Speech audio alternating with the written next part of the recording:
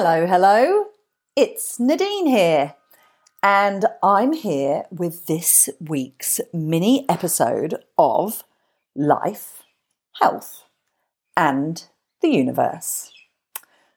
So I'm here on my own, and we're edging towards the end of the year, and I'm getting this vibe from a lot of the women that I work with, okay? And the vibe is that not really, as much as we'd like to, we're not really living up to our own expectations of what we think we should be doing right now.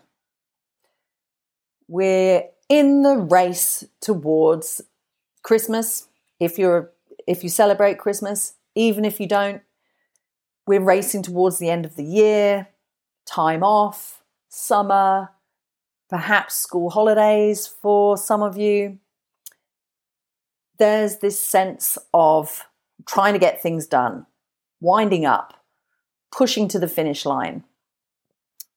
And it's really, really easy when this is happening for us to forget about ourselves, firstly, and put ourselves on the back burner. Hopefully, you've managed to listen to a couple of the last mini episodes, that I've released that talk about starting small, being enough, and consistency beating intensity. So these are all about keeping the habit alive, right? Because we have this behaviour, which I've observed, and I do it myself, right? We all do it. I know we do. Where we have an expectation of ourselves, right? We have an expectation of what we would like things to look like, especially when it comes to taking care of ourselves. We have an expectation. So whether that's, we've planned to go to the gym 3 times a week. We have planned to eat well, make sure we get to bed early, that we're going to take time for ourselves. But sometimes those things don't really pan out the way that we want them to. They don't pan out or look like how we have expected them to look. And so what happens? We start to feel like we're a failure. We think about all of the things that we should have done, that we expected to do. And we don't think about all of the things that we actually have done. And that's what I want to talk to you about today. That was a very long introduction, but that's what I wanted to talk to you about today, because this is something that I don't think very many of us are good at. I know that I'm not very good at it.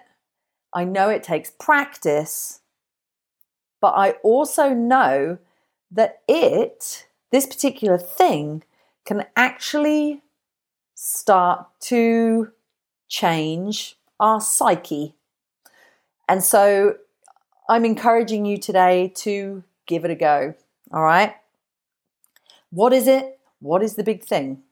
The thing is sharing your wins. Okay.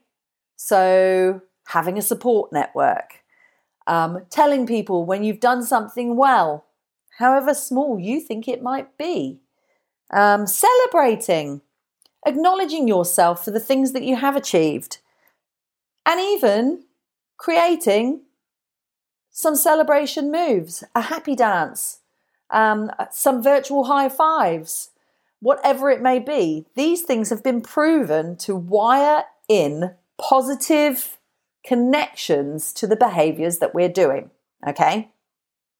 So, every week inside the membership which I have, which is called Create, we have our Wednesday wins. And it's really easy for us to think about all of the things, as I said, that we should have done. Oh, well, I said I was going to go to the gym 3 times a week, but I only made it once. I was going to go for a walk this morning, but I pressed snooze, and I went to bed late last night.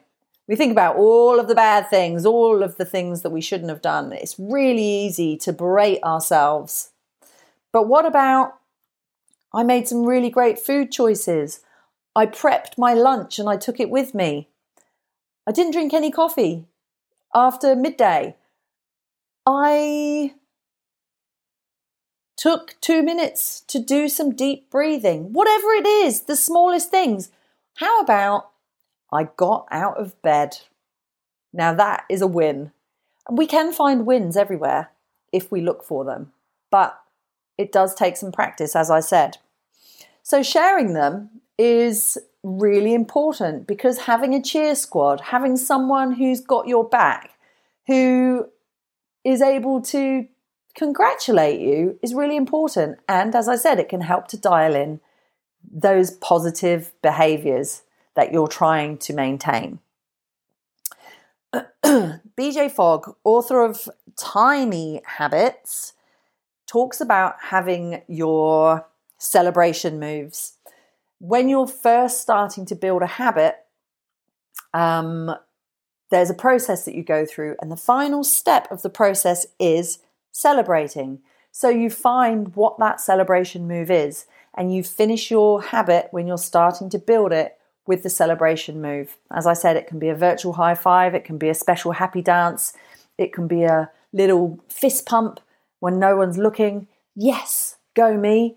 But it really helps and has been proven to wire in the behaviour. It also helps us to think positively about the things that we have done. I have got another book, and I can't remember who it's by, but it's called The Gap and the Gain.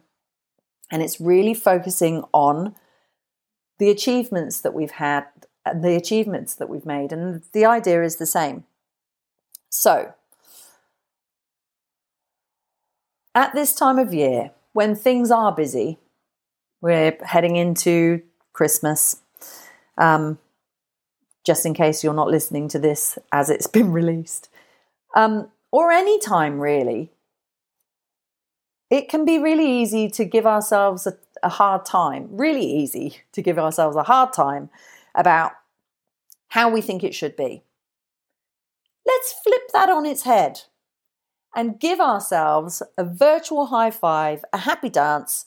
Let's celebrate, tell someone how good you've been, share, get support, find a cheer squad, do all of the things that support you and make you feel good about the choices you're making.